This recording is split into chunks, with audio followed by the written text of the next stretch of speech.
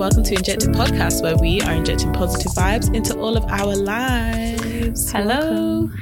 Welcome everyone. Make sure that you leave us a 5-star review on Spotify and also on Apple Podcasts, and use the hashtag Injected Podcast on Twitter and on Instagram and everywhere else. Because we're that amazing. Thank you. I'm Alexandra, guys. I'm Deanna. Welcome. Hi, how's everyone doing this week? I'm good. I went into work today. Well done. I opened my locker for the first time in 2 years, and guess what I saw in my locker? Oh no, I don't want to know. Is it gross? Yeah, it's gross. So was it moldy? Was it something that was moldy? To be honest, it wasn't as moldy as what I thought it'd be. It was okay. As long as it wasn't an animal, I'm good. Why the fuck would there be an animal in my locker? I was thinking it might be a mouse or something. Oh no. Like it's a secure locker. There was no mice, but there was an apple. Shriveled. Oh. It looked like a prune. I don't know. I didn't know apples did that. I thought apples just went, you know how blueberries go moldy after like a day, like they just grow mold. I thought an apple would also do the same, but it shriveled into a prune. And this whole lockdown, so it went but it kind of dried out then, like how a grape.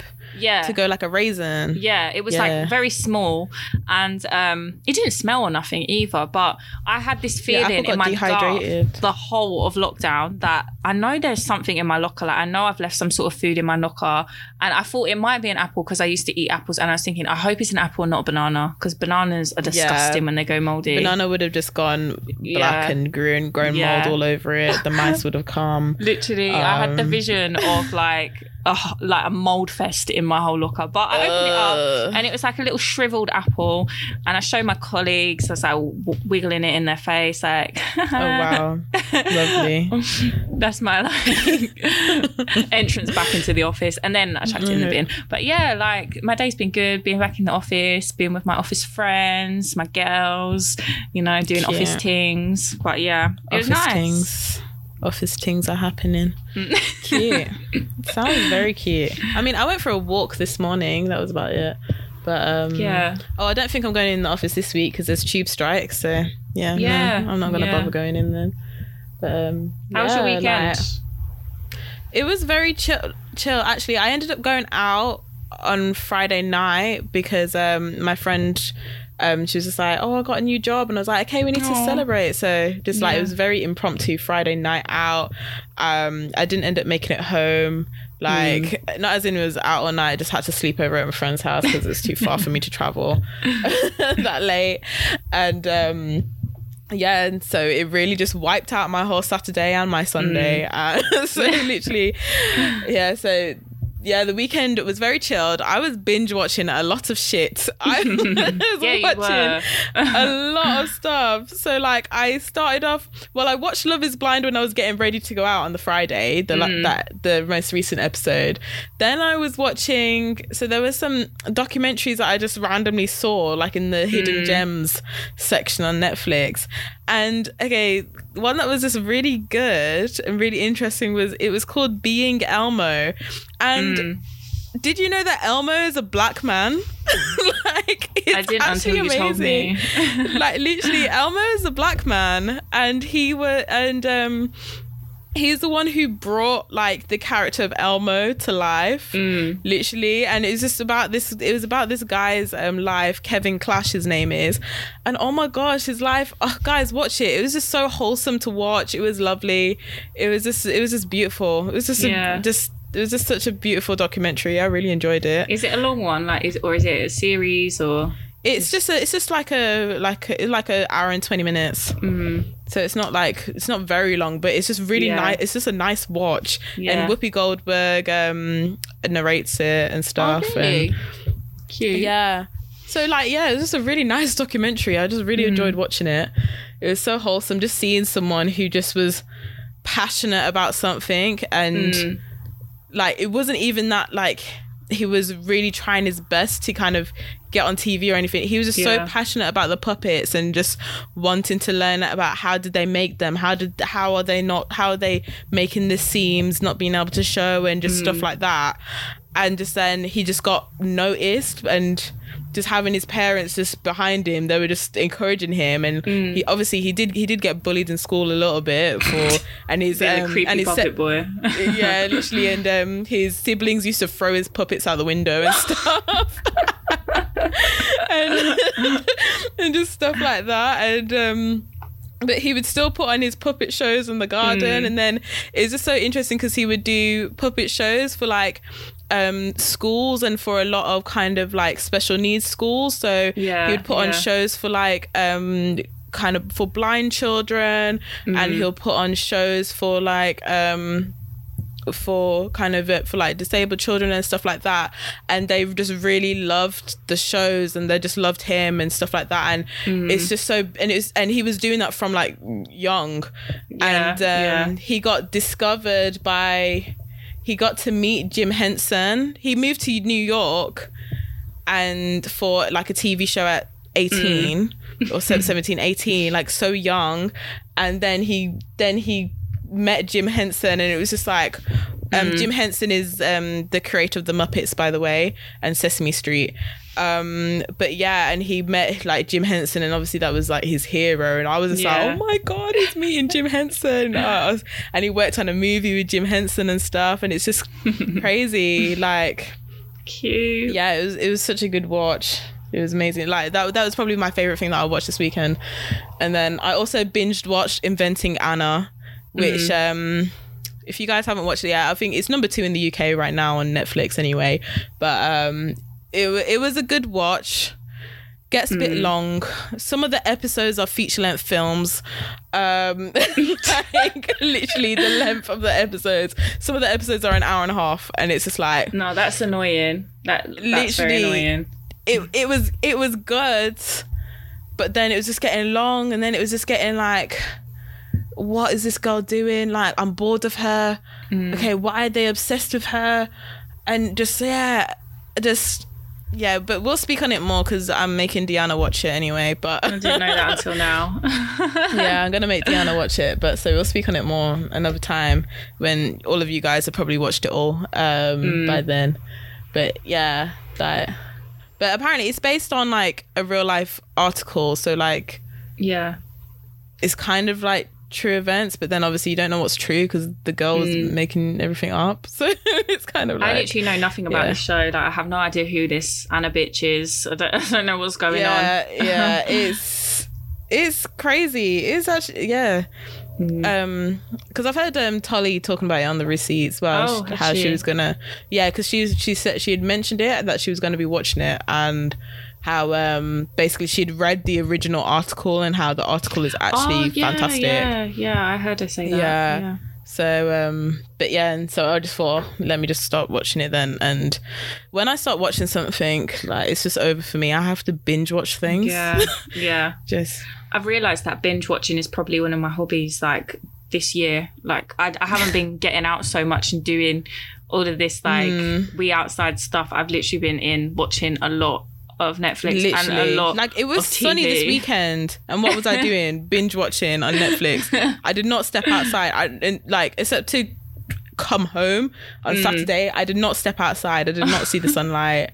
I just admired it from my room, and and just binge watched it. But mad. On Saturday night I went to Be at One, you know, those bars. I went to that, the one in Oxford Street. And like, we were in the queue, and like people tried to push in front of us, so my friends like started did she start telling them that they're anti-black? Well, so basically what happened, right? So there's these 2 white girls in front of us. I don't think they were English. I think they were from Europe somewhere. And then this white girl wearing a beret and her black boyfriend walked past, and they walked to the back of the queue. And then all of a sudden they're walking to the girls in front of us, and the girl is like, hi, I don't know what they're saying, that she was trying to whisper, and then she said something like, oh yeah, me and my boyfriend, blah blah blah blah. And then all of a sudden her and her boyfriend were standing like in front of us, and then all of a sudden 4 boys just come and stood there, which I think were the boyfriend's friends, like just this group of boys. And then that's out of order. My friends were just like, nah, like, what the fuck are they doing? Because we were cold. Like, it's cold, we're outside, we've got jackets on, but we're cold. And we were just thinking, this is rude for starters because we're 3 girls and a whole group of guys are just pushed in front of us. And then I can hear this girl, the one with the beret on, saying, it's like, what's your name? Like, my name's this, my name's that. So I was thinking, so you're not even she friends. actually didn't know them. Yeah, so like, you're not friends. See, that's where it's even worse. Like, I feel like in the UK we have some kind of cute etiquette. Yeah. And even to the extent of this girl, she's American. Okay, see, this is the thing, and as well, if the other girls in front of them were European, like that, just like in Europe they don't know about queuing over there, but like literally. We have like queue etiquette. So if it is that you are joining your friends in the queue, like you get it. Yeah. Then it's just like, okay, fine, they're joining their friends. You don't join your friends with a whole entourage. No. Yeah. And then it's the fact that you overheard them being like, oh, my name is this, my name is that. Fuck off. Yeah, to the back of the queue. Go make friends with them lot at the back of the queue. You know, because it's just like, you guys know what the fuck you're doing. Fuck off. Yeah. Nah. So I don't like rowing. I don't like arguing. But what happened was, so these were all getting to know each other. And while they were getting to know each other, the queue was moving slightly. So me and my friends crept in front of the European girls and all of them. Just all of them. We crept in front of all of them. And we were standing there. And then we were kind of like side to side. And the European girls kind of clocked that we'd gone in front, so they tried to move up, and then the group that they'd all brought along tried to move up as well. So then we were just chatting between ourselves, and we were making friends with the boys in front, so we were trying to like have some sort of connection. And then we heard them basically say, like, the European girls were like getting a bit like vexed at us. They were like under their breath, and then this American girl was like, do you want me to say something? And then my friends were looking at them and they were like, you talking about us? And I was like, oh, I don't want to row. And then this girl was like, these girls have just said that you should, and then my friends were like, yeah, but you've just pushed in front. You brought a whole group of friends and pushed in front of us, 6 of us. And she was just like, it's very rude because we're 3 women. And I'd already said to my friends before, I'm the one that, like, I will talk about race. Like, I said to them straight away, I was like, this feels very like misogynoir. Like, why we're the only black girls in the queue, and this white girl with her black boyfriend, it felt like a stamp of authority where they come and push in front of us directly. And I know I overthink things, and I know I like read into things a lot, but it just felt like, oh, what the fuck are you doing? But the thing is though, like, you can put 2 and 2 and it can equal 4. And the thing is that, like, you know what, let's call a spade, okay? Like, at the end of the day, you have chosen who you wanted to, you selected who you wanted to push in front of. Why don't you push in front of the European girls? Exactly. You decided who you wanted to push in front of. You saw the European girls, saw they were white, decided not to push in front of them, decided, you could try and make friends with them. However, you and your boyfriend could have pushed in behind you lot and tried to make friends with you guys. Clearly, but no, they decided no, they wanted to stand in front of the black girls. Why? Exactly. And we were the only group of like black girls in the queue, so it just felt very very anti-black. So and then, you know what, 2 and 2 equals 4, you know, racism equals, you know, that's just what it is. So we like, she was like, but we've known each other for a long time. And I said, look, I just heard you introducing each other to like each other, so you haven't known each other for a long time. And then she kind of shut up. And then my friend was just saying, yeah, it's rude, it's not nice what you've just done, you have no manners, like. And then she just kind of, and actually she said something like, and you've brought a whole group of boys to push in front of us as well, which is equally as rude. And then I think she kind of, the beret girl, why was she wearing a beret to go into like a club in England? Because it was kind of like the club hours, like it was getting late, and there was DJs and stuff. So she, I don't know, she didn't want any beef, so we stood behind the European girls again, and they stood behind us, this big group.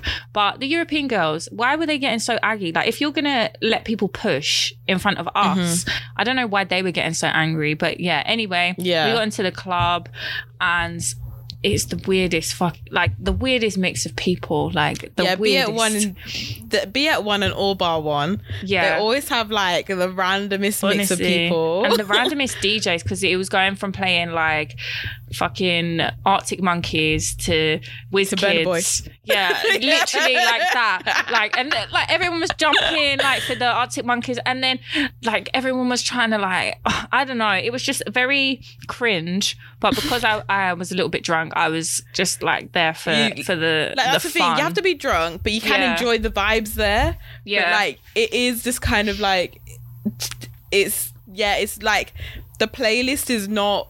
No, it won't make no sense. No, it's exactly. It's like going to the SU.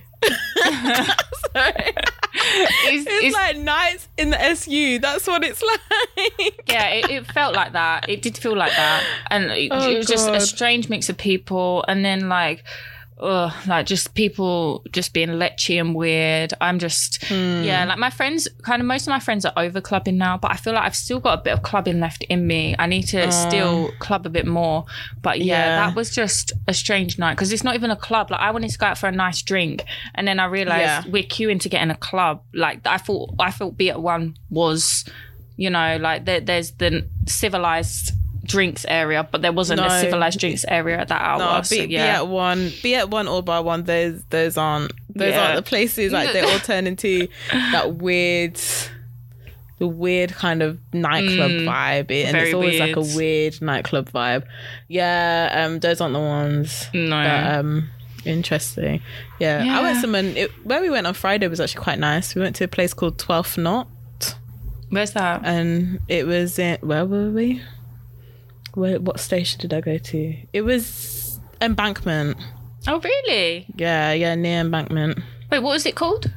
12th Knot. Okay, interesting. Yeah. But it was good. It was good. Expensive, but it was nice. But it was actually like a bar. It wasn't playing good music or anything, but it was just kind of like, you know, like background music. It was just like that. That's what basically. I needed the other day. I didn't need a club. It was like background music, and just like, and it was very like chill vibes and whatever. And it was just nice. Just like it was a nice atmosphere. Yeah, so that was fun. Sounds better than I am most definitely over clubbing, guys. Most definitely over that. The thing is, I raves like it. And the warehouse parties. I'm not raves. No, like I can't do that. I'm just over it. Like I can't. Like even like the thought of like, you know, like I always kind of wanted to go to DLT, but then when I saw some of the videos and stuff from DLT, it's just like, I don't think I want to go to this. What? Why? Do you get a table and stuff? No, I haven't been to DLT. But I don't know how it works. Is it a brunch? It's like a brunch. But when I saw the videos from DLT, it was one where they had to where it was inside. Yeah. And I was just like, I don't think I would want to go here. And they keep saying about meeting your husbands at DLT. I don't think I'll meet my husband there. It just looks like the same dusty guys. And as well, I'm just thinking like, you have to think the men who got tickets to DLT, they were there trying to get tickets to DLT, you know? Do you know what I mean? I feel like that's just a bit embarrassing. And like the amount of men to women there, I'm sure there's a lot more women. There's more women, men. Definitely. Like it's not. I feel like back in the day, DLT would have been good because it sounded like it was good. But I think now, like we need more events. Yeah, we do in London, and I feel like it would be nice if there were more kind of nights. Just like not even like a club night, but just like nights where it would be in a bar and it's just got a black DJ, so like black people would have somewhere to go. Like I used to go to Ace Hotel, and that used to be good, and like you know, but I think that's closed down now, and that used to be good music and stuff, and it would just be chilled vibes, and and then there would be a bit of a dance floor, so you can dance if you want to dance, but then it's chill because it's a bar, but like. Yeah, there needs to be more of that because there's not enough spaces for Black Brits to just go and, you know, socialise and meet actually people. And be okay being black in a space and actually being like in a space like everyone can go, but everyone's got similar music tastes and stuff like that. And it's not like, you know, it's not like you're walking in and there's no one there for anyone. Like, to be honest, when I go out, I'm not really looking for people to be attracted to anyway. But it'd be nice, isn't it? It's nice to go out and see paying people and just be like, like he's attractive. Like, but you don't get that all the time. Yeah, exactly. Yeah, it is nice. It is nice, but then at the same time, I just feel like I'm over that. Like just seeing people outside in real life. I think I'm over it. I don't want to see people in real life. You sound like you're in the metaverse already. Yeah. Actually, yeah. Get me to date in the metaverse, guys. Please. Get me there. I want to go to the metaverse bars. Yeah. Oh my God. The black metaverse clubs. Where they don't switch between Arctic Monkeys and Burna Boy.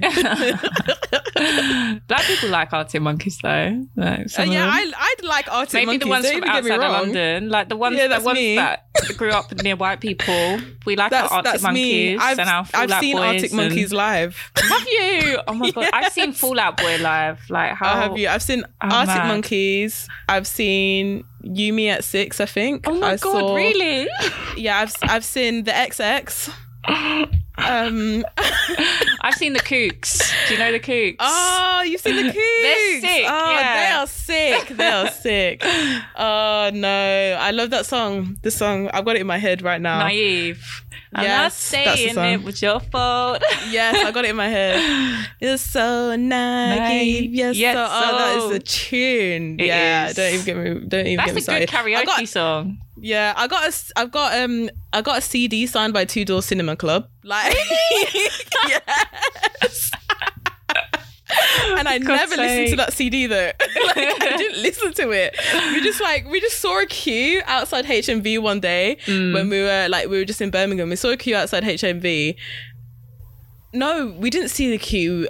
My friends knew they were there, and we were just like, "Oh, should we just go?" And then we had to buy the CD before, so we bought the CD before, and then just got it signed. And it was literally like we were in the queue and we got it signed, and we were like, like we were all like, but yeah. Oh, I love all that shit. Like, I'd actually go and see Paramore live, but I don't have any friends that like Paramore. Cool. Like, actually, I have one friend that actually, I have quite a few that used to like Paramore. If they did all their old shit, I'd go and see them. Yeah. Yeah.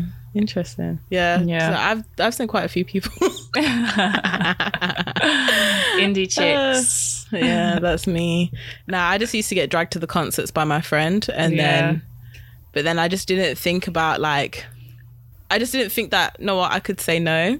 I just thought, okay, let's just go, because it was just something to do. And then when there was one concert that I did want to actually go to, my mum was like, no. She was like, oh, you've been out too much. And it was like, oh, but then this person I actually would want to see, but then I wasted all my time out going to see all of these random bands that I don't give a shit about. That's so funny. Well, that I only partially gave a shit about. There's this club near where I'm from that is an indie club. So I think it's called the Pink Toothbrush. If you know, you know. It's like the carpets. It's been there since my mum was a child. The carpets are sticky. Yeah, like my mum used to go when she was younger. The carpets are just sticky. Like Oceana. When they refurbished, they were selling squares of the carpet because it's so iconic. Like, oh wow, people love it, and it's this like massive indie place. So I've been twice, and I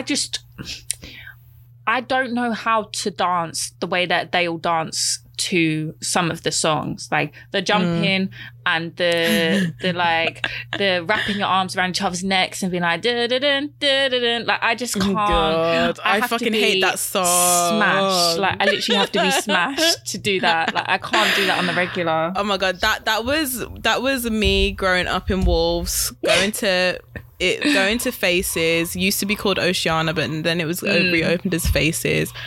Going to Faces, that's exactly, and it would go from that song that you just started doing to Happy by Pharrell to Mr. Brightside. And it would just be like, and I'll just be like, oh, and literally I would just get so bored at these places and just be like, okay, I'm not dancing now. I'd sit down and my friends be like, you okay? And I'm like, yeah, I'm just having a drink. The same. And actually, no, I remember there was a picture on Facebook, like, you know when like the people come around with the photos and stuff? Yeah. So there's a picture on Facebook where like we're all in the group photo, and then I've got this one guy, my friend, He's gone and he decides to grab my boob in the photo. And like literally in this photo, he's just grabbing my breast.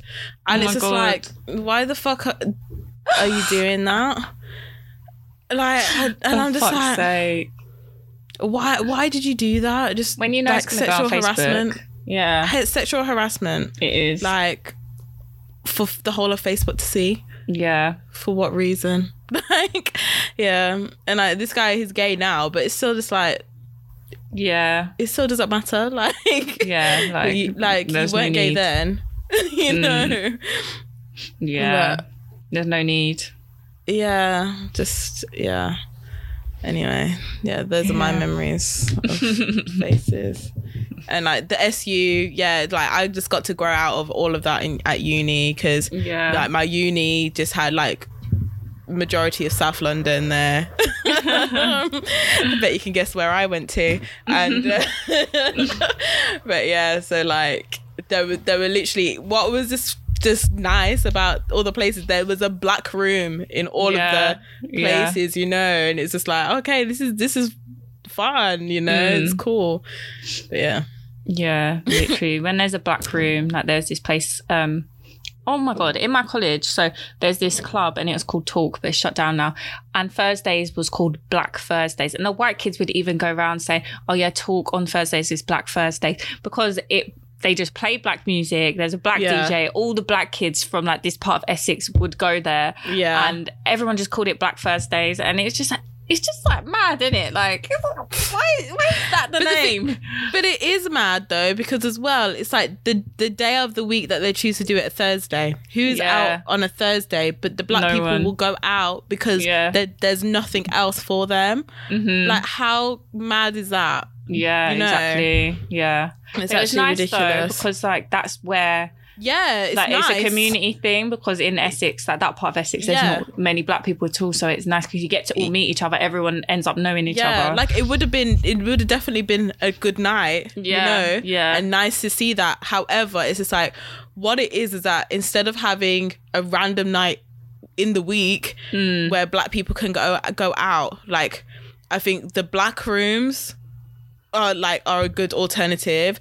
Also having just like, and it needs to be on a Friday and on a Saturday, not just on a random Friday and you don't know what days to go out kind of thing. There needs to just be a black room. They need to alternate like the main rooms, so then black people will actually go out. But I don't know what's going on with like kind of like the kind of events and the, you know, the industry at the moment. Like, obviously it's going to be hard for DJs to try and get back out there to try and get themselves so they can actually get these black nights back on, especially when we're in a time when no one's really coming out at all. But it's all too exclusive at the moment. I think it's like you've got to know, you've got to be in the circles to know what's going on, and like regular and people to know even where to go. Can't.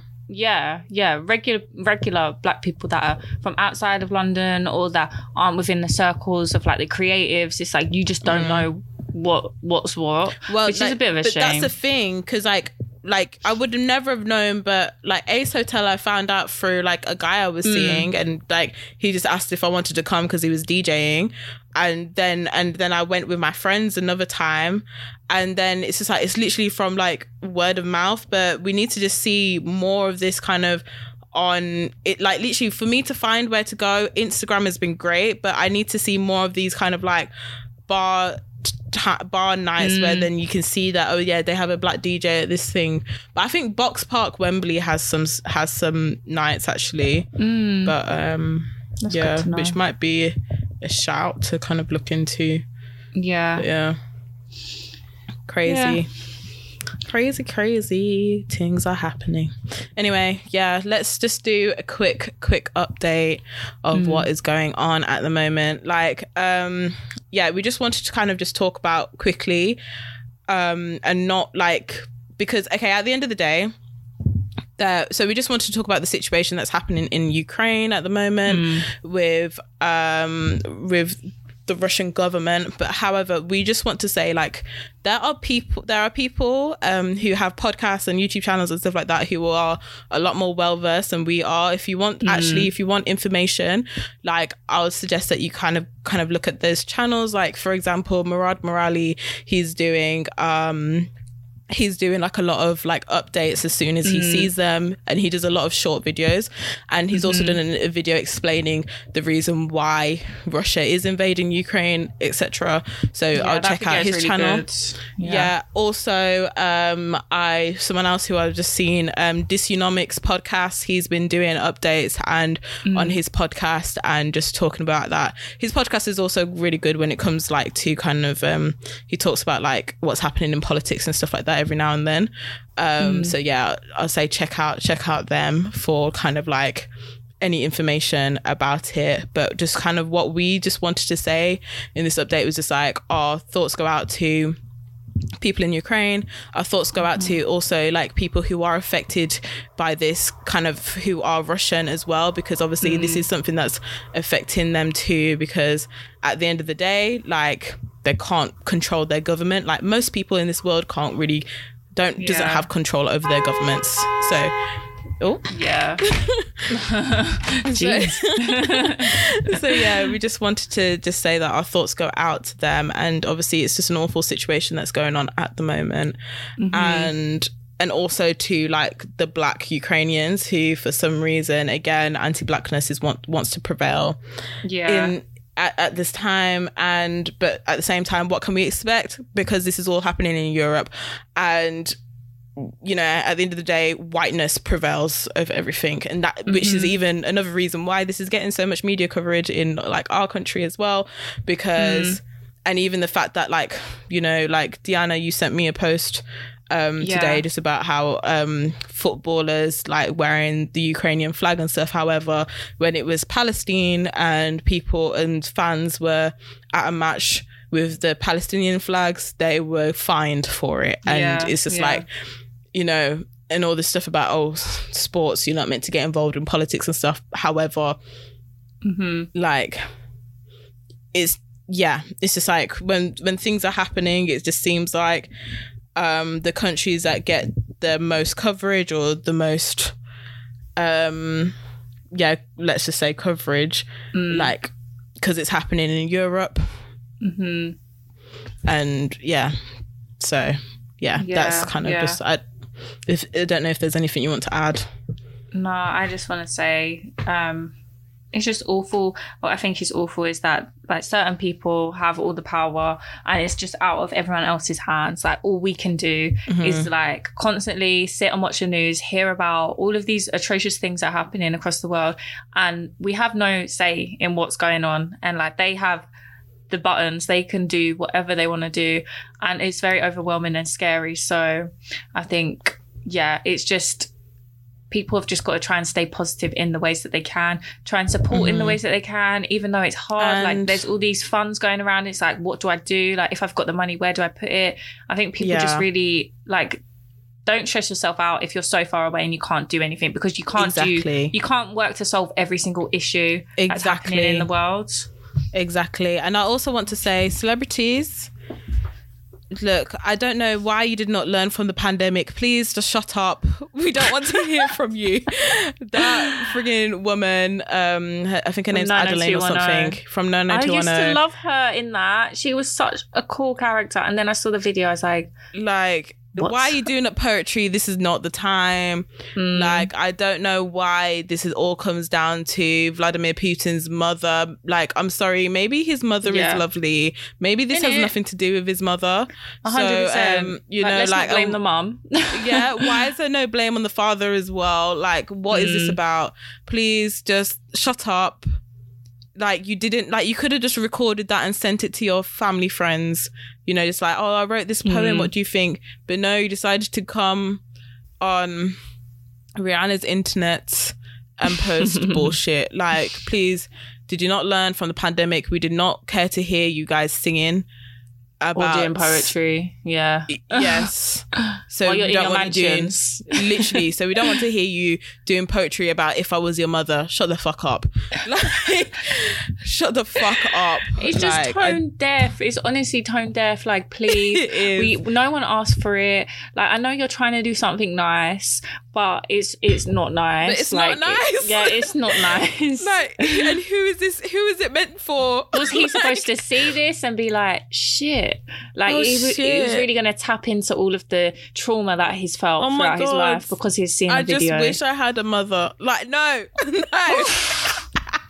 Anyway, yeah, I'm done. So yeah, too. just thoughts going out to the people who are affected by this at the moment, and just like, yeah, all we can do is just pray, and yeah, that's literally all we can really do. Yeah.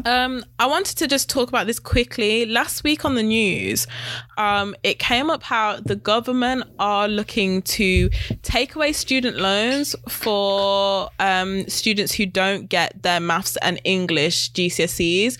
And I just wanted to talk about this quickly because this is just something that is going to stop like poorer children from actually being able to like get to university, because at the end of the day, like, so at the moment, obviously the way student loans work, like no one can really afford these school fees at the moment. Like it's $9,000 a year for these courses, and student loan is how most people are able to access university education. Because literally, like, who has $9,000 to give every single year? Yeah. On top of that, you need living costs, like, all of that is taken into consideration. So this whole idea is just about it's just disgusting. So basically it says how ministers are aiming to weed out low quality courses in a bid to reduce student numbers and see more young people take on apprenticeships. The thing is, more young people would take on apprenticeships if you actually paid them an actual wage. Like apprenticeships where you're paying students £3 an hour is slave labor, and I don't think that should be allowed just because they're learning. I'm sorry, at the end of the day, these students, like, if these companies can't afford apprentice where they can actually teach the people that they're taking on, then they shouldn't be taking on the apprenticeship scheme. At the end of the day, the government should be paying half for the student, and the company also should be putting in half. Basically that's how the companies can actually afford apprentice, but they need to be paid a living wage. They cannot be paid £3 an hour just because they're kids. No. Like if they're doing work, they need to be paid for the work they're doing, regardless if they're learning on the job. They should be paid to do it, and that's how you get more young people into apprenticeships. Not by being like, oh, if you fail GCSE English and Maths, you're banned from taking out a student loan. It's just it's just ridiculous. It's true. I'm very much pro apprenticeships because obviously like that was the route that I took, and it like kickstarted my career. But yeah, like I managed to find an apprenticeship with like a really good wage and all of that other stuff, and not everyone is going to be able to do that.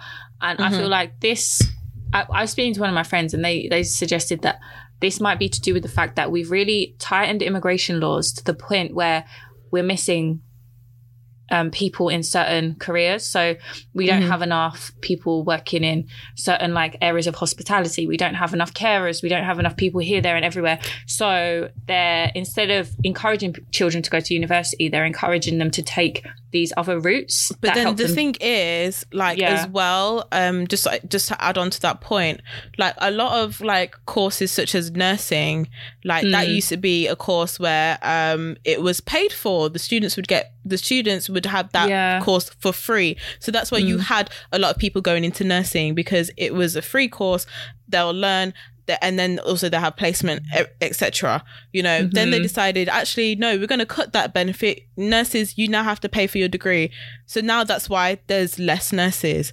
Like you'd also get more people working in care from like that nursing degree. Maybe they decide that, they don't want to go and be a nurse. Maybe they decide to go and be a carer.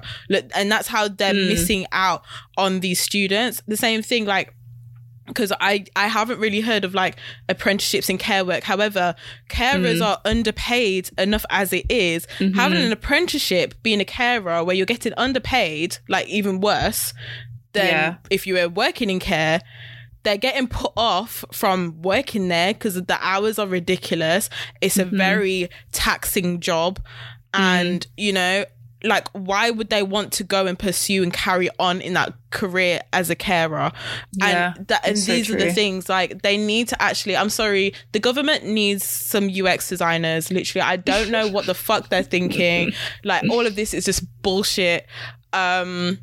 This whole idea about, blocked from going to university. Like, there's a reason why kids are going to university, because at the end of the day, even having a degree don't even guarantee you a job. So like, at least having a degree, at least you have a chance of getting a bit of a higher wage than, you know, like, because there's a lot of people who have degrees and they'll go and work in a supermarket, but they can get a bit of a higher role at like a management level than if they just kind of worked in the supermarket and tried to work their way up. They'll get that quicker. So I'm sorry, like, there's a reason why kids are going to university, because at the end of the day, it's kind of the only solid thing that can actually kind of almost get you and get you a career where you can get paid something where you can live off.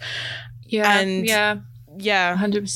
And I think this, not only is it classist, but it's very ableist, because the people that struggle with certain subjects, it's usually because they've got some sort of like neurodivergent thing going on. And like, my mum is a teacher. She teaches students in college who haven't managed to get their GCSEs, and a lot of these children they've missed out on a lot of school years because of mental health problems, because of disabilities, or because also period poverty as well. Another reason why a lot of women are young girls and non-binary people are missing school. Exactly. And on top of that as well, there's people that have had really traumatic lives and have been involved in like the criminal justice system at a young age. It's just gonna widen the gap again between like the rich and the poor, and it's always ableist. And it just makes me feel sick. And then it's obviously gonna feed into like racism as well, because of course we know black children are in poverty. Like, the rates are so high right now, and also the proportion of black children who are just getting excluded and expelled from school all the time. It's just I'm so sick of this negative news and these negative policies all the time. It's like, when are we going to get something that's actually going to help people? This is the thing, and this is why this is just so like, this is why like this one thing would just really made me angry, because I'm sorry, like, without my student loan, like I'm starting to pay off my student loan now, because I'm finally on a salary where now they're going to just start taking the money from me. And the thing is that it's like, it's just crazy, because it's like, I'm sorry, these, like, without that student loan, like, and I got paid, like, I got given like the least amount of money kind of for like maintenance loan and stuff like that, because of the jobs that my parents are in, kind of thing. So I got the least amount of money, and literally like, I use that money to live off, and like, that money wouldn't even cover my rent to live, like to go to uni, kind of thing. And it's just like, I'm sorry, these kids, like, they deserve a chance to get somewhere in life. And and I'm sorry, like, with a lot of the universities say that would accept students who may have failed English and maths, like, they still have to get their English and maths degrees, like, but they work on it while they're doing first year, and they have to pass as well. They have to pass to carry on.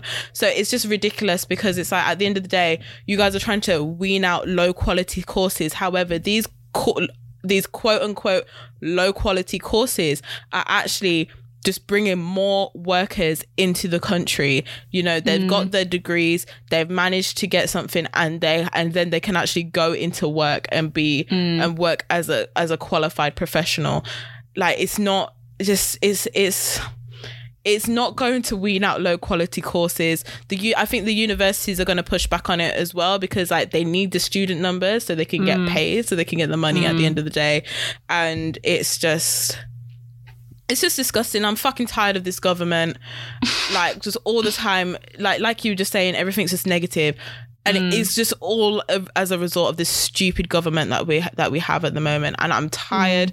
I don't know. But the thing is that, like, there's like no light at the end of the tunnel, because I don't know what these other parties want to offer us. Do you know what I mean?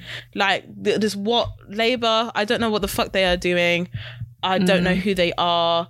Like, as soon as you think that someone in the Labour Party is all right, then you hear that they want to that they want to shoot before they want police officers shooting before they shoot before they know or whatever. And it's just like, okay. And then as well, like, we can't even trust the Lib Dems, especially when it comes to university education, since they like went and did a U-turn from first saying, oh yeah, we would never rise student loan prices, and then they sided with the Conservative Party and let them rise like the university costs. Like, it's just ridiculous. They're the reason why I have to pay back all this debt. Like, yeah, it's about time that a party actually came up and did something, but it's never going to happen with, like, the whole two-party thing. It's never ever gonna be in favor of people like us, because there's always going to be problematic people in either of the parties, and that's why this whole system just does not work. Because everyone since I was a kid, my parents didn't even start voting until I was of voting age, because they said it's the same. That's crazy. It's the same every time. Like, no matter which way we vote, it's the same, and we never see the difference, because they're both exactly the same. And that just made me, I used to think, what the fuck? Like, why would you not vote for that long? And like, now that I'm a bit older, but I get it. I kind of get it. Yeah, it's like, yeah, because you don't feel like your vote actually makes a difference, because each party does, like, they're not bringing anything to actually help people that are kind of in the middle. Like my mum and dad aren't poor, they're not rich, but they're just always in the middle, and they're like, sometimes they're moving more towards the bottom end because of like how things are going. And it's just it's not, it doesn't ever feel like it's just it's this country. I don't like this country. Maybe it's the world, maybe it's capitalism, I don't know. It's nice. It's the whole of capitalism, and I'm just tired, man. But anyway, like, government fix up. Do not do this. Like, I don't know why you are just trying to make the future even shitter, because like, you keep, like, I don't know what this is about. It's not gonna get more people into apprenticeships. It's not gonna get them more into low level working jobs. It's not going to, like, I don't know what is going on, and just is bullshit. Anyway. Same. Yeah. The Pretty Little Thing protests. I was meant to do a bit of research on this, and I didn't. But I think what happened is Pretty Little Thing, they decided to do their runway show kind of thing during London Fashion Week, even though London Fashion Week were like, please don't, you tacky bitches. So basically they scheduled their fashion show during at the beginning of London Fashion Week, and they were trying to hashtag Fashion Week, and London Fashion Week were just like, do not use Fashion Week, do not use our name, do not think that don't try and, like, because basically that is just like a marketing ploy to kind of, so it sounds like they're part of it even though they're not. And it's just the kind of thing, like, part of it, even because I don't really know what's going on with Fashion Week, so I just thought that was part of it until so it's just like, obviously Pretty Little Thing, it's not, fast fashion is not going to be part of Fashion Week. It's not like a proper designer. It's not like, so so that was but then I thought what was really interesting is that somehow, and I didn't even think about, like, until watching, so we watched Murad Morales podcast episode with ex-Love Islander Brett, and they kind of just like disclosed lots of information about how, like, they were trying to find out kind of the time and the place that this show was happening. and because they wanted to stage a protest against Pretty Little Thing. And it's just like, I just didn't even think that far into it. I just thought, oh yeah, they're just doing a protest at the show. Same. But then it's like, hold on, actually a lot had to go into that to actually find out where it was happening, what time it was happening, so they could be there at the same time. And I just thought like listening to Brett is very interesting. I feel like Love Island really did give him a really bad edit, and it's a shame, and it's just really crazy to think that this is what Love Island does to people. They decide what character you are, and that's how they will edit you. And he was the boring character. Yeah, and they'll make you come across as a certain way. And it's just crazy how Love Island does that. And I think it's a bit disgusting as well. It makes you think like Brett probably had so much to offer because he comes across as so intelligent, such a nice guy. Like he's the type of guy that girls like would probably really like and really get on with because he's very intelligent. But they made him come across like he was a bit annoying, a bit boring, like not really up for any fun, always sitting, just sitting around, not really doing much. But they gave people like Liam so much airtime. But Liam, to me, he wasn't giving much. Like his personality was kind of like he was the one who won in it. Yeah, exactly. Yeah, and like, I didn't even know why. I don't know why they won. Literally, I didn't get anything from those two, because I was just like, they're boring. I don't know who they are. Yeah, like, I don't care. They really tried to give Liam the airtime. Yeah, they really pushed them and pushed the airtime, and I was just bored. Like, actually, I stopped watching. I think I stopped watching because I was like, I'm bored of seeing these two people. Like, I'm bored. I'm tired of just seeing white people all the time, and that's the thing. They always do that with Love Island, and this is why I know people are excited for like the new season and stuff, and they're making all these changes, but I just don't trust them to make these changes in a way that it's actually going to do it justice. I just don't trust them because there's always an agenda with Love Island. Like, obviously, at the end of the day, everyone goes on there with the agenda to make money and stuff as well, which okay, that's what Love Island is about now. That's what reality TV is about now. So it's like good for them. However, it's just like the agenda of Love Island underneath that, with how they need to do the characters, and they're only going to show the people that they want to show, and they're going to make up their own storylines and then push who they want to push. Because it was even with Amber's year, where Amber won, they were trying to push Molly May and Tommy the whole time, but everyone was just like, we don't care. Do you know what I mean? Like, like we could like Molly May and whatever, but then it was just like, at the end of the day, Amber's personality managed to come out in spite of that. And that's literally what it was. In spite of Molly May and Tommy, Amber's personality came out so much that she won, and that she was the first solo winner of Love Island. You know? Crazy. But but I just kind of want to talk on how, like, because I know obviously in the past on this podcast I have been like, well, you know what, Molly May, good for her. She has kind of done something to be able to go and create this creative director role at Pretty Little Thing. And I don't actually disagree with anything I've said. I don't disagree with being like, when we were cussing her about the same 24 hours in the day, like that. I feel like that's still my favorite quote of this year. I think it's going to go with me. But yeah, I still agree with me cussing her for saying that we have the same 24 hours of Beyonce, everyone, you know? So like, I'm sorry that you're wasting another of your 24 hours again with our podcast, but hey ho, here we are. But but then I just kind of thinking about, with the fashion industry, and even with how London Fashion Week were pushing back on Pretty Little Thing, being like, you are not part of Fashion Week, don't even try and associate yourselves with us, because that will just degrade the legacy of Fashion Week. And just thinking about how these creative director roles, like in the fashion world, it actually has such a big meaning to it.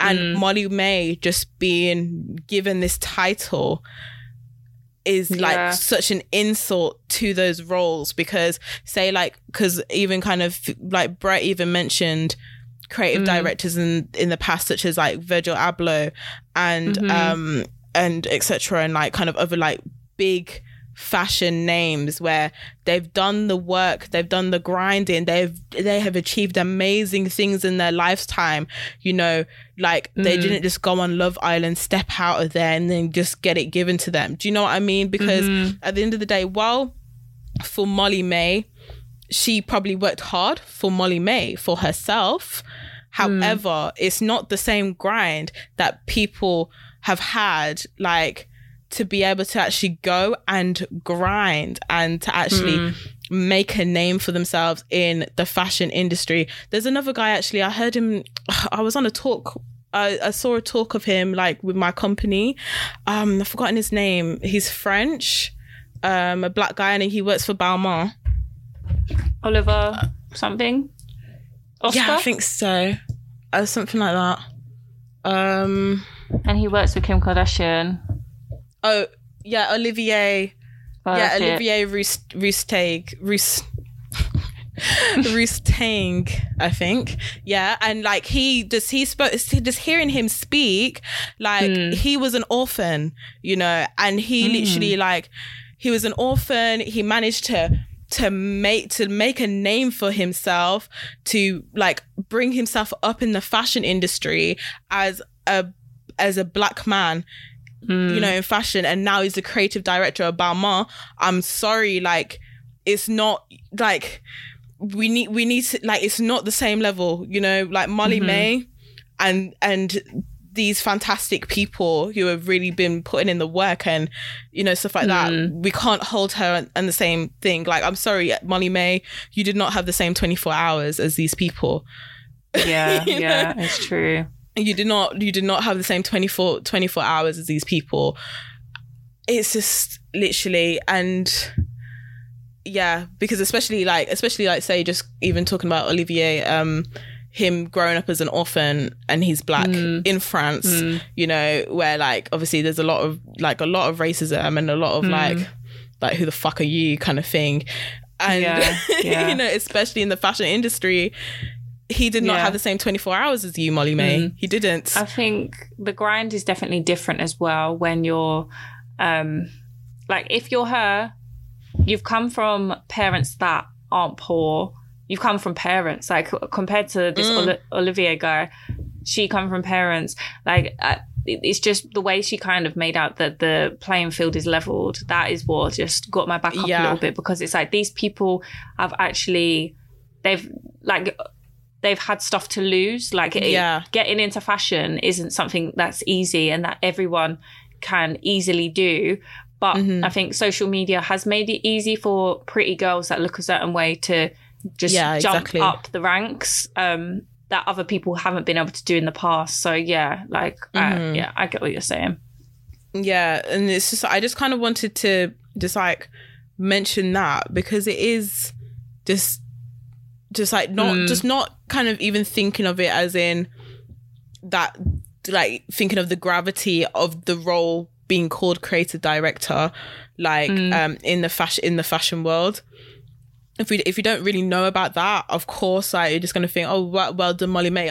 Even so, I still think well done to her. Like, I think clearly for Molly-Mae, she worked, I'm gonna do quotations, she worked hard for her to make those connections, to be able to be the scapegoat for Pretty Little Thing. Because I think she is a scapegoat. I think there's a reason why they put her face on Pretty Little Thing. I think she is the scapegoat for them. Another thing that I heard when I was listening to Starling City? And kind of in the show, like, they had Molly-Mae walking out with the models, and like usually that would be the designer who would do that, but like the designers were sitting in the audience, and like even that is just kind of like, you're not even the designer of the show, you're not the curator of this show, I'm not sure how much input you had in this show, to be honest. I'm not really sure what your job role really entails. So it's like just stuff like that. It's just crazy. But the designers must be a bit like, it must be that they're not 100% proud of their work. Because if you think about it, they steal so many designs. It's like, why would you want to claim being the Pretty Little Thing designer and putting your face to everything Pretty Little Thing does? But the thing is, I think it's more like the designers, like they've got their job, they're designing. Yeah. However, but there'll be loads and loads and loads of designers for Pretty Little Thing. It's not just going to be like one person. Whereas, like, you know, with these other kind of proper like fashion houses, you know, there'll be iconic designers and iconic designs kind of thing. Whereas this is Pretty Little Thing. So to be honest, like, yeah, it's good. They've got their designer jobs and they're getting paid for it. So yeah, like I'm not sure. I wouldn't say that it's like just shame, but I would say that it's also like, well, this is just like they're starting, like they've got somewhere where they've been able to do some designs and they are getting some money and stuff like that. But yeah, but I do really think that I think Molly-Mae is a scapegoat for Pretty Little Thing. Like, her face is there. That's why she's getting all the backlash. That's why it's like I don't believe. So they had the Pretty Little Thing protests, obviously protesting against the fact that like a lot of the clothing, people aren't getting paid for it. There's a factory in Leicester where people weren't getting paid, like they weren't getting paid minimum wage, let alone living wage, like for what they were producing, and that was in the UK. Like, you know, it's happening in the UK, not just overseas. And so they were protesting this because obviously they're Pretty Little Thing are overproducing too much, you know, and also they're bringing out their new thing with, oh yes, they're bringing out a marketplace so people can resell their Pretty Little Thing clothes, blah blah blah. And it's just kind of like, well, it's just like a greenwashing thing, and also it's just so they can get money back, because obviously they're losing a lot of money from Depop, which Brett also mentions in the podcast episode. Interesting. Yeah, because when they said that, I was just like, well, what, like, okay, they're doing this, they're just, well, you know, they're not the first place to have kind of a marketplace, because like you've got ASOS Marketplace, but ASOS Marketplace actually gives a online marketplace for vintage boutiques and stuff like that, and also like for boutiques where you can actually look for different kind of vintage clothing, and it gives them a space for that. Whereas like Pretty Little Thing is just letting people just resell their Pretty Little Thing dresses that they haven't worn or they've worn once on there, but then it's like, who's going to want to buy last season's in dress kind of thing? Like, you know, people buy it on Depop, but like, are they going to want to go on Pretty Little Thing and buy it? Probably not. And it's just another thing just to pretend like they're doing something for the environment, whereas the only way they can actually have a positive impact is if they start paying their workers and produce a lot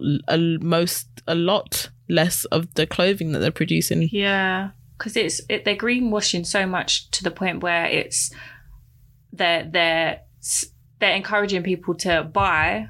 I feel like this encourages people to buy more, because they're going on this like their version of Depop or whatever it's called, the marketplace, and people feel like they're doing something good because they're like, oh, it's just clothes, and I'm just wearing someone's clothes that they've already worn. But really you're still like, it's the packaging, the posting, the like, you're still using materials to post it to someone. It's still like, it's not as good as what I feel like they're acting like it's a massive revolutionary thing. But the thing is like, that it?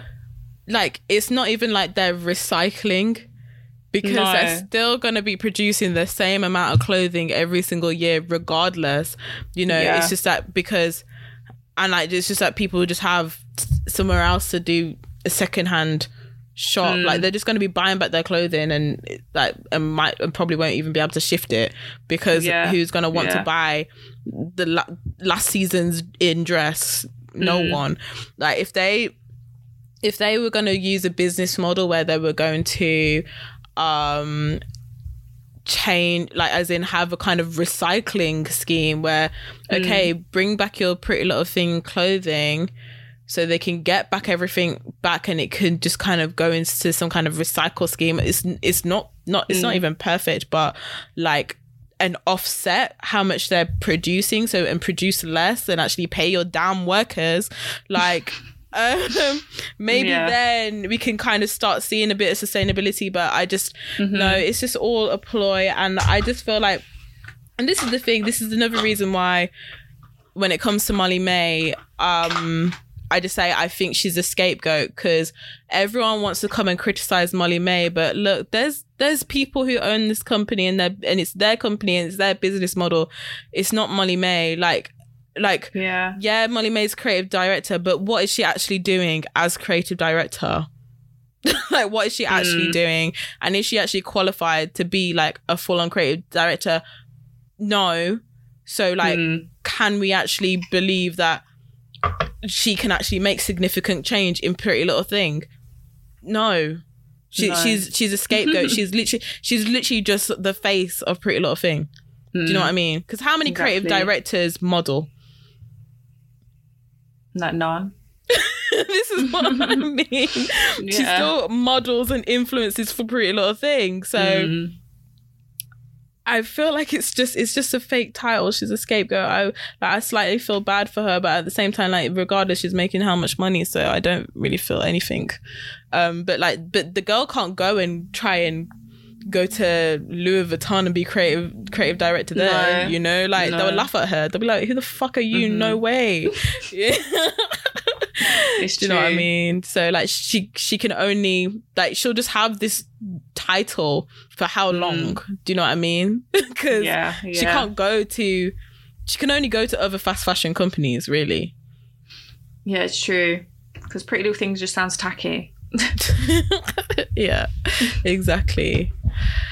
But yeah, anyway, that's enough on her and Pretty Little Thing. But yeah, Pretty Little Thing protest, it was just very listen to that episode, Murad Morali with Brett, interviewing Brett from Love Island. It was very interesting just hearing what they had to say, and just hearing what Brett had to say about the protests and stuff like that. It just sounds really interesting, his experience of the protests and stuff. Yeah. Anyway. Yeah, so Love is Blind. Love is Blind. So yeah. What did you think? Okay, I was quite happy. So we've caught up with Love is Blind. I'm not sure, did we speak about this last week? Did we speak about where we were up to, or not at all? No, we haven't mentioned this at all. Okay, so I feel that Love is Blind, I feel like some of these women on this show can do better. I feel like they shouldn't have to settle for these whatless men that they have not even seen before in their life. Because I'm sorry, some of these proposals was just like, the fuck? I'm sorry, like, because, I'm going to just mention, first Shane and Natalie, yeah. I'm sorry, this guy Shane. So Natalie was just like, look, what are you doing? I like you, you like me, so hurry up about it, kind of thing. And I liked her being direct. I liked her kind of just telling Shane what it was, and he was like, I've got your name in a heart on my book, blah blah blah. You know, he's just saying a lot of sweet things. But then he walks into the pod one day, asks if it's another girl, and like she hasn't even spoken. All she said is hello. Shane's walked in and said Shayna, but really it's Natalie.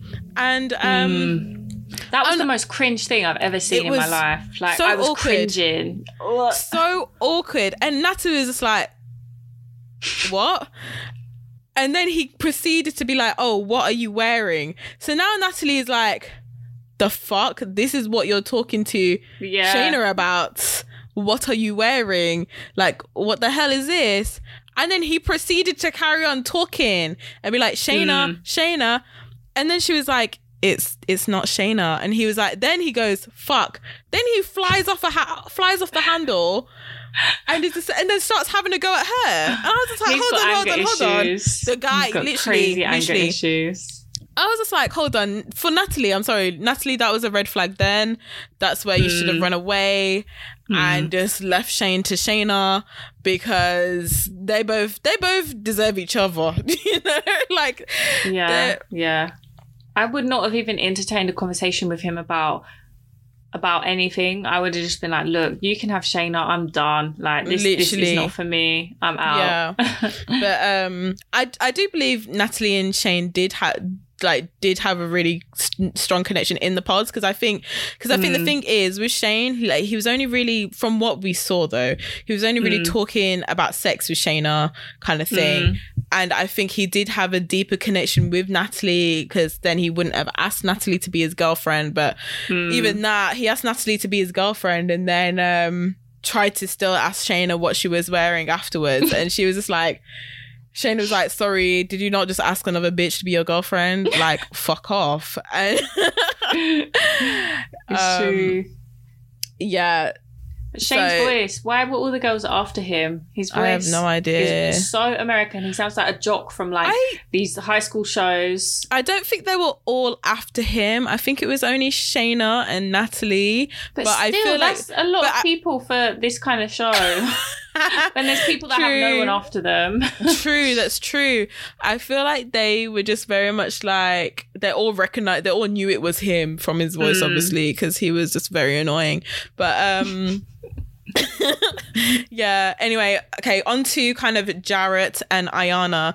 I'm just saying all these names because I know that Deanna doesn't know anyone's names properly. No, I do know their names. I do. The couple that I don't know is the white girl and the white guy. The one that just makes issues out of everything. Oh, what? Nick and Danielle? Yeah, them. That's it. Yeah. That's it. Everyone else I know, I think. It was funny because when I was messaging Deanna, the way she was remixing names, like, it was hilarious. I forget there's so many characters. Yeah. Anyway, Jarrett and Ayana. Ayana, I don't know why you said yes to his proposal. I don't even know why that was considered a real proposal. I don't feel like it was. Basically, so the day before, Jarrett just asked Mallory the question, if I were to propose to you, what would you say? She said no, because she liked someone else more. And then he started bawling his eyes out. And started punching things. Literally, and crying for ages. And it's just like, hold on. She didn't actually turn down a proposal from you, though, for one. You asked a dumb question. So, like, anyway. No, but she asked, are you okay? And he goes, no, I'm not okay. And I was thinking, fucking hell, just all suck these it men up. Are just such babies, literally. Anyway, and then when he went to go chat to Ayana, because like she was like, I know you, so you proposed to Mallory, blah blah blah, and then he was like, yeah, but I was always weighing it between you and Mallory, and and look, I just have this connection with you, blah blah blah. And the next thing you know, he's on one knee and is like, yeah, will you marry me? And I was just like, hold on, what? This is not just a conversation to clear the air. Like, what do you mean, will you marry me? Like, the girl didn't even get dressed up because she didn't know the proposal was coming. Like, how fucking rude. Like, yeah. And the reason for him wanting to marry her was, you're so resilient, you've been through so much, and I respect that about you. Strong. It's like, but what do you like about her personality? Because resilience isn't something to bang on about, because people are resilient because they've been through trauma. So why is it like that you've enjoyed you like what you like about her is that she's been through a lot of trauma and she can deal with shit. Like, that's not something to love about someone. Literally, like, what are you trying to say? You want her to enjoy your trauma from you? Yeah, like it's admirable, but it's not like it shouldn't be your main, it's not a reason draw towards someone. Yeah. Like, and as well, when her family were asking, or like even his family were asking, what is it about her? All the time, she's strong, she's resilient, and I'm just like, these aren't qualities. Yeah, maybe like she's beautiful and she's funny. Like, none of that. I mean, you've seen her now, so you know she's beautiful. Yeah. So why is that not like? Why can't you say that? Literally. Oh gosh. Yeah. So Jarrett and Ayana, from the get go. And then you had Deeps and Shake. I don't know what is wrong with this guy Shake all the time. Like, both, actually, from the beginning, both of them were saying how they have never dated. Like, so Deeps and Shake are Indian on Love is Blind, and they were both saying how they've never dated within their race. They always go for blonde people. I don't know why.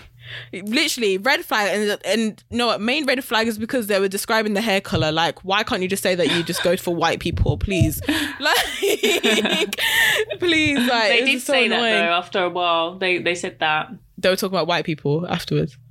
Yeah, but that's what I quite like about Love is Blind in comparison to Love Island, because it's like they literally talk about race. Like they don't hide. Because even was her name Too Hot to Handle as well.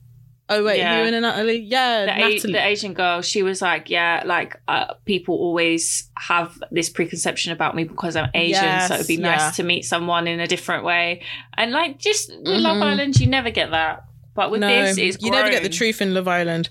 No. But these people are actually looking to get married to people they've never seen. Yeah. But what I liked about Deeps and Shake here is that, I'm sorry, from that experience, from watching their experience, no one can tell me not to date outside my race, because the thing is that they connected and decided to go forward with each other because they both connected over the fact that they had similar upbringings, the fact that they had similar experiences growing up, and that's how they had, that was the basis of their deeper connection, because because they could relate to each other, they understood each other, and they understood kind of like the issues that they could go through and stuff.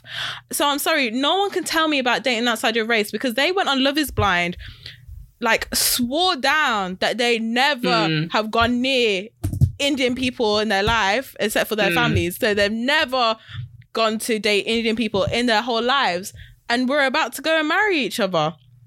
So yeah. But I just find, like, Shake, he was the worst character by far. Because at the beginning, he was even asking women about their weight. Like, oh, would I be able to carry you at a festival on my shoulders? The whole aim of the game is that... When you're married, why would you be going there? Why would you be at a festival? Marriageable age, and you're looking about going to a festival because you met Avicii one time. No. In a cave or something. Yeah, I remember him talking about that. But he didn't even meet him. I think Avicii was just at the same party. Yeah. I just think, like, you're meant to be going on that show because you want to meet someone that you wouldn't normally go for, like, but personality wise you click. So why are you trying to guess what the person looks like within the first day of dating? And it was the fact that, like, he clearly was just not very, like, he was not very switched on, because even the guys were checking him for it. They were like, you're on Love is Blind, why are you asking those questions? And then that made him be like, oh, actually, why am I asking these questions? and then it was like, oh yeah, I used to be the chubby kid. Look, no one gives a shit. Like, that's not a reason to be concerned about other people's weight just because you used to be fat when you were a little kid. Like, that's not it. No, just shut up. Like, because you're a skinny prick right now. And sorry, like, I don't want to be shaming anyone on being skinny or anything. But Shake is just stupid. But anyway, so coming to the weddings, I actually like that majority of people stood up for themselves. Do you know what I mean? Yeah. So, like, only 2 people got married. Spoiler alert, but you guys should have watched it. I guess that. Yeah. But I didn't think it would be those 2. Did you not? Who did you think was going to get married? I thought it was going to be Shane and Natalie, and I thought it would be Mallory and Salvador. Is his name Salvador? Yeah. And the others, I wasn't convinced on. Okay. But I was very wrong. I feel like I knew that Danielle and Nick would just get married, because I think Nick is just in this place where it's just like, he wants to get married desperately. Yes, he's like desperate. Like, I feel like he's just desperate. I thought he was getting fed up with her because she was being so fucking annoying. I thought he was seeing the flags and being like, this isn't what I want. I want some more time. But he obviously was fine with it. He has some red flags himself, because the way he was there doing up, like, chatty patty. Yeah. I'm sorry. He was gossiping too much. He was doing chatty, stirring shit. He was literally like, and as well, when he got into his chatty patty mode, it was just like, oh, I'm sorry, like, are you a different person? Because I felt like he was very much imitating, like, a queer guy.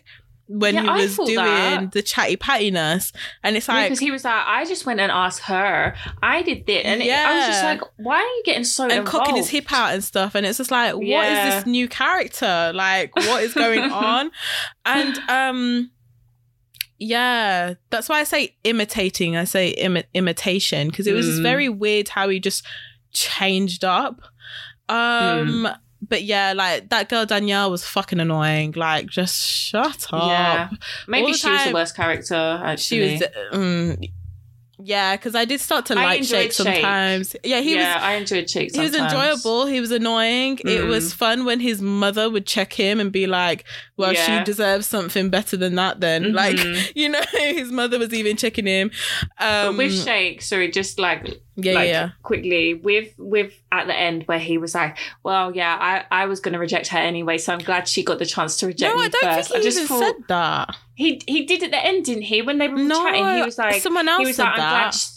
No, but he was like, I'm glad it was this way round. He was like, all I'm saying is I'm glad it was this way round. He did say he was glad it was that way round, but I don't think he said he was going to... I really think... Okay, sorry, because we've just skipped over. Yeah, Danielle, Nick, don't like them. Anyway, Deeps and Shake. Yeah, so Deeps came... She went to the altar and she was just like, no, I deserve someone who will actually like me. The end, period. I'm gone. Shake, I'm sorry, the guy looked like he was about to cry. Like, he did. I think he was going to say yes. I think he was, because she turned up and he was like, oh, you look so hot. And I thought, you're like, oh, you're so stunning. You look beautiful. And like, I think he was going to say yes, because I was thinking like he was ready to settle down, and I think he was just like, actually, you know, we're both Indian, you know, and you know what, like we would be able to raise a family. Our families are going to be happy. And also like, just like how I think it was how like our culture and like some of our parents, they grew to love each other. Yeah, it will work out. Like, I already know that I love you. I just need to stop being a little prick. I think that's what he was thinking. Yeah. But I just love how Deeps is like, I'm sorry, I deserve someone who actually wants me, because I'm sorry, all the excuses Shake was making was just disgusting. Oh, she reminds me of my aunt. What the fuck? Are you all right? It's so humiliating, because if I was Deeps and I'd have said yes, and then I watched all of that back, literally, and he was like, the whole time, I'm not sure if I find her attractive. I'm not sure. I don't think she can't even watch it back now. No, that is literally enough for me to just be like, I never want to speak to you again, because you're humiliating me. And if you don't find me attractive, I'm not forcing you to find me attractive. Like, go and find someone else. Literally. Because as well, like, because the way Shake was like, oh no, we'll still be friends. We're going to be friends. And the way, like, I like how Deeps at the end was just like, Shake's lost the best thing in his life, but I'm gone. And like, and the thing is, it's like, there's no way she's going to be friends with you, because you are a prick. No. Like, you said all of that about her. And it's just like, no, why should she be friends with you? Like, she don't owe you nothing to be friends with you. Like, yeah, she doesn't. But so I just liked that she kind of took control and was just like, no. And I'm just so happy for her. I'm glad. That's what he deserves, because he was doing too much shouting all the time about how he wasn't attracted to her. I reckon even his mother would have gone and warned Deeps to say no. Like, so you know, his own mother would have just been like, Deepty, you deserve better than this useless boy. Like, so yeah, nah, yeah. And then I just want to talk about, Mallory and Sal. I like that Sal said no. I was shocked Sal said no, because I was convinced that he was so in love with her. Yeah, but me too. And I was also shocked. And then as well, on another hand, I kind of think like, was he leading her on then with all this stupid singing and the playing guitar all the time? Because it's just like, what were you trying to do? And Mallory would find some kind of tears of, don't know what, of dread, happiness, every time he would start singing. Every time he got that guitar, he got out that ukulele, there were tears in her eyes, and it was like, you're my fiance, you're beautiful like Beyonce, and I was like, shut the fuck up. Don't bring Beyonce into this. She would cry and she'd be like, "You're so cute, Sal." And I'd just be thinking, you're really trying to convince yourself that you're attracted to him, but you're not. You're always trying to convince yourself, "You're so cute. I love you so." You don't actually love him. You really don't. You are so right. And I think Sal knew that as well. Yeah. I think Sal knew that as well, because I think I think what it was with Mallory, she was just trying to do all this convincing because she was just trying to have someone different than she usually goes for. Yeah, she was trying. And I think she also liked that he was also Latino as well and stuff like that. Yeah. And so they had those similarities. But when she saw him for the first time, she was like, "Shit, I don't fancy this guy at all." And Sal was upset by it, and and then Sal cried when Jarrett was chatting to her, chatting a load of shit to Mallory as well. Like, I'm sorry, Jarrett is a pig, man. I'm not happy with that guy. I don't think I like him. I think Ayana can do better. Same. I think Ayana can do better. But oh gosh, literally. So like, I'm kind of glad that Sal said no, because I think he saw through Mallory. I think he's just like, you actually don't like me. I also have a feeling that he probably still has a thing with his ex, because why was she turning up banging down the door of his sister's house? Yeah. Why does she know where his sisters live if she was just a fling? Like, I think he got into a situationship with that girl, then was just like, oh, well, and told her from the beginning, oh, well, I've signed up for this and now this is what I want to do. I want to do this show. I want to do the show. And she was just like, well, we're together. Don't you like me? Blah, blah, blah. Cancel the show. I think that's what it was for her side. What I find strange, though, is that at the end, it was like he was reconsidering even bothering going on any more dates with Mallory. It was like, yeah, we'll just have to see how things go. And I was thinking, but you're in love with her. This is what I mean. It was very weird, because it was Mallory trying to do all the talking, being like, okay, so what now? Do you want to go on dates? Yeah. We can go on dates. We can get to know each other more. We can still, are we going to pursue a relationship? Like, she was very much on that, like, are we going to pursue a relationship and see how it works? And he was very like reluctant. But then at the end, I don't know what it is about Sal. I feel like he just really has to have the last say, because at the end then he was just like, oh yeah, so let's just go on a date. Will you let me take you on a date? And I'm just like, wasn't this what she was asking you? Yeah, this whole time you've been like, oh, like, you need to give me some space, give me a few days. And then 5 minutes later, he's like, oh yeah, let's go on a date. He's like, make up your fucking mind. Do you even want to go on a date with her or not? Yeah, exactly. And I don't know about that one. Yeah, that one was just confusing.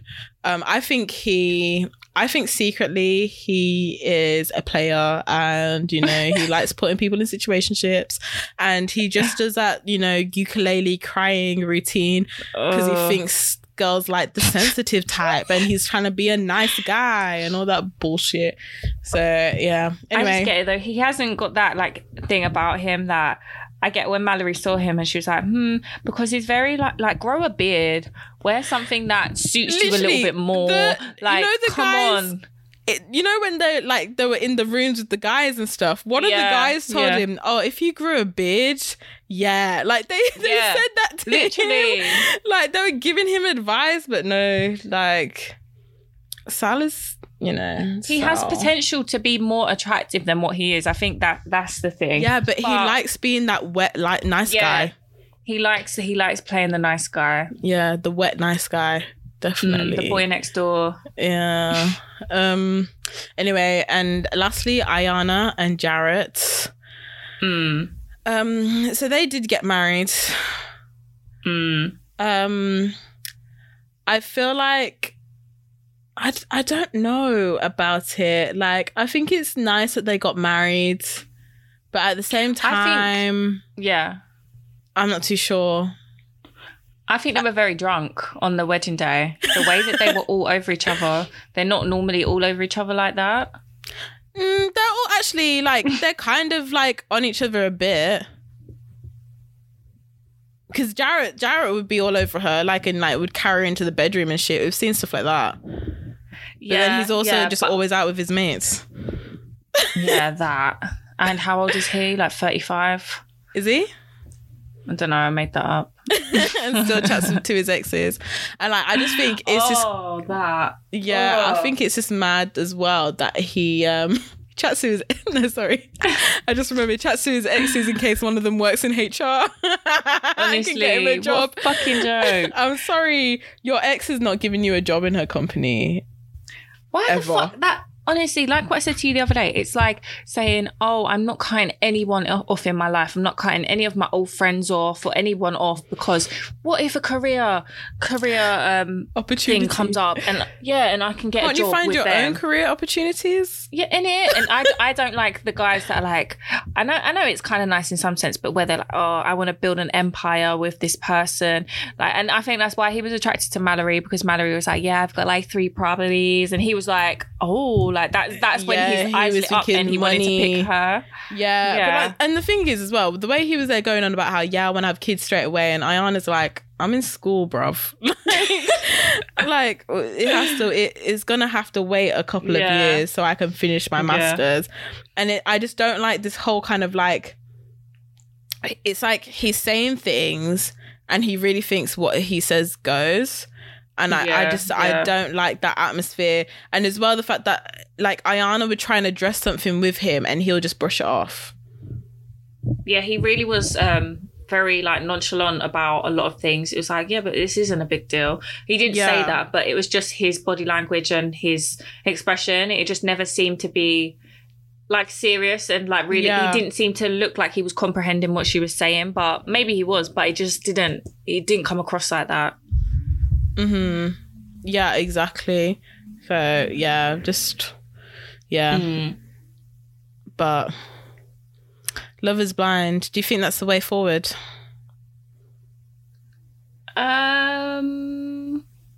Yeah, what I said to you at the beginning of the show is like, I could go on this. It's nice seeing people build connections behind a wall and like really learn about each other and, you know, build a relationship off of what you've actually got in common. But the way forward, I feel like we're all too shallow. Like we all do have our physical types and we all want certain things, whether it's as simple as like someone taller than you or someone that has this kind of physique. Like everyone is picky. And if I come out the door and Salvador was there, I can't lie, I wouldn't be gassed. I'd be a bit like, You'd have Mallory's reaction. Yeah, I would. You'd give him a side hug. Kiss on the cheek. It's not because he's ugly, it's just because it's like I like guys that are a certain way physically, and he's not bad physically, it's just like he's not giving me what I'd want. Like he's just not giving you anything. yeah, exactly. So I know it would work for some people, but it just wouldn't work for me. No. Yeah, I don't believe Love is Blind. I don't believe it is. And I also don't believe that to get married, that love is everything.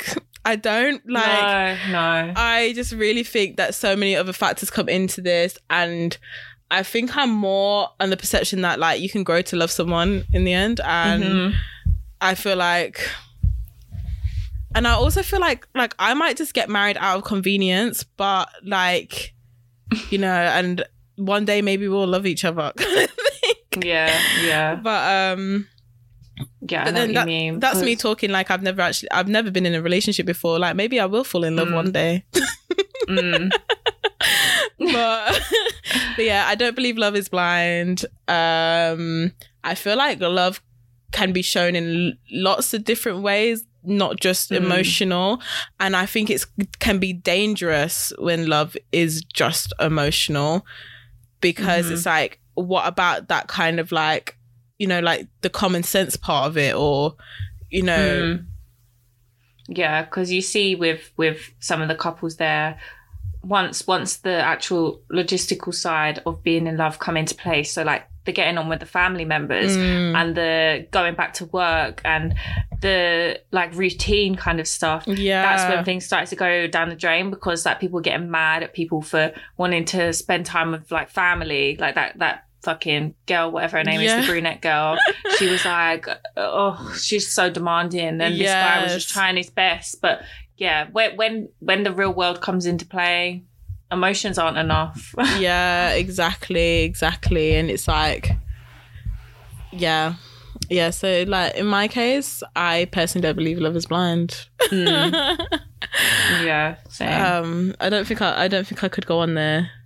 Like, yeah, I would because I would go on there and I'd just be skeptical, and as well, like just talking to that many people, because like you see how many people just don't even get matched with anyone, and then it's just like there must all of those people, they must have just been having those people that you didn't even see in their pods at all. Like they must have just been having very dead conversations, and the thing is as well, like I can understand the dead conversations, because on Hinge all my conversations are quite dead at the moment as well, and it's like, it's not me. It's definitely not me. Like it's just the people that I'm talking to. There's some people you just can't talk to. Some people just don't know how to chat. Literally, oh my gosh. And like just I don't want to say too much.